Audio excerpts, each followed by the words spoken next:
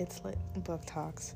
Now for this book talk, I'm doing it on a book turned TV series titled For You and Only You.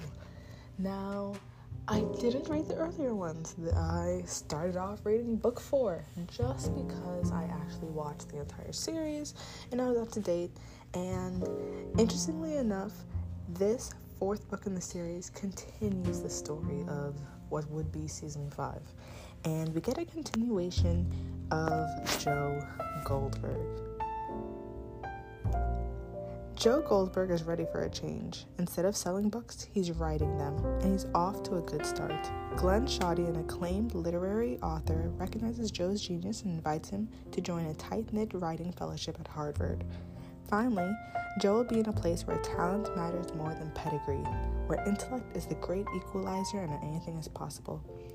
Even happy endings, or so he thinks, until he meets his already published, already distinguished peers. Thankfully, Wonder Parrish enters the picture. They have so much in common. No college degrees, no pretensions, no stories from grad school, just a love for literature.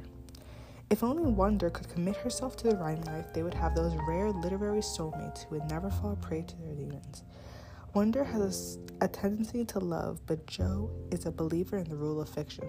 If you want to write a book, you have to kill your darlings. With satirical and biting wit and an incomparable voice, Caroline Kepnes explores why vulnerable people bring out the worst in others as Joe sets out to make this small, exclusive world a fairer place. And what I love, especially that there's so much inclusion with the TV series, which of course would lend itself to the earlier books, but I especially like this quote. It says, "Love is a book. You don't skip ahead, you let the story surprise you. You root for the character and let the author set the pace. You don't read because you're in control, because you know what comes next and when. You read because you don't know." And I thought that was very deep. Like, that is this essence of what a story and reading and the adventure that we're on really is. And especially the inclusions I mentioned, the previous heroines and love interests of Joe in the novel.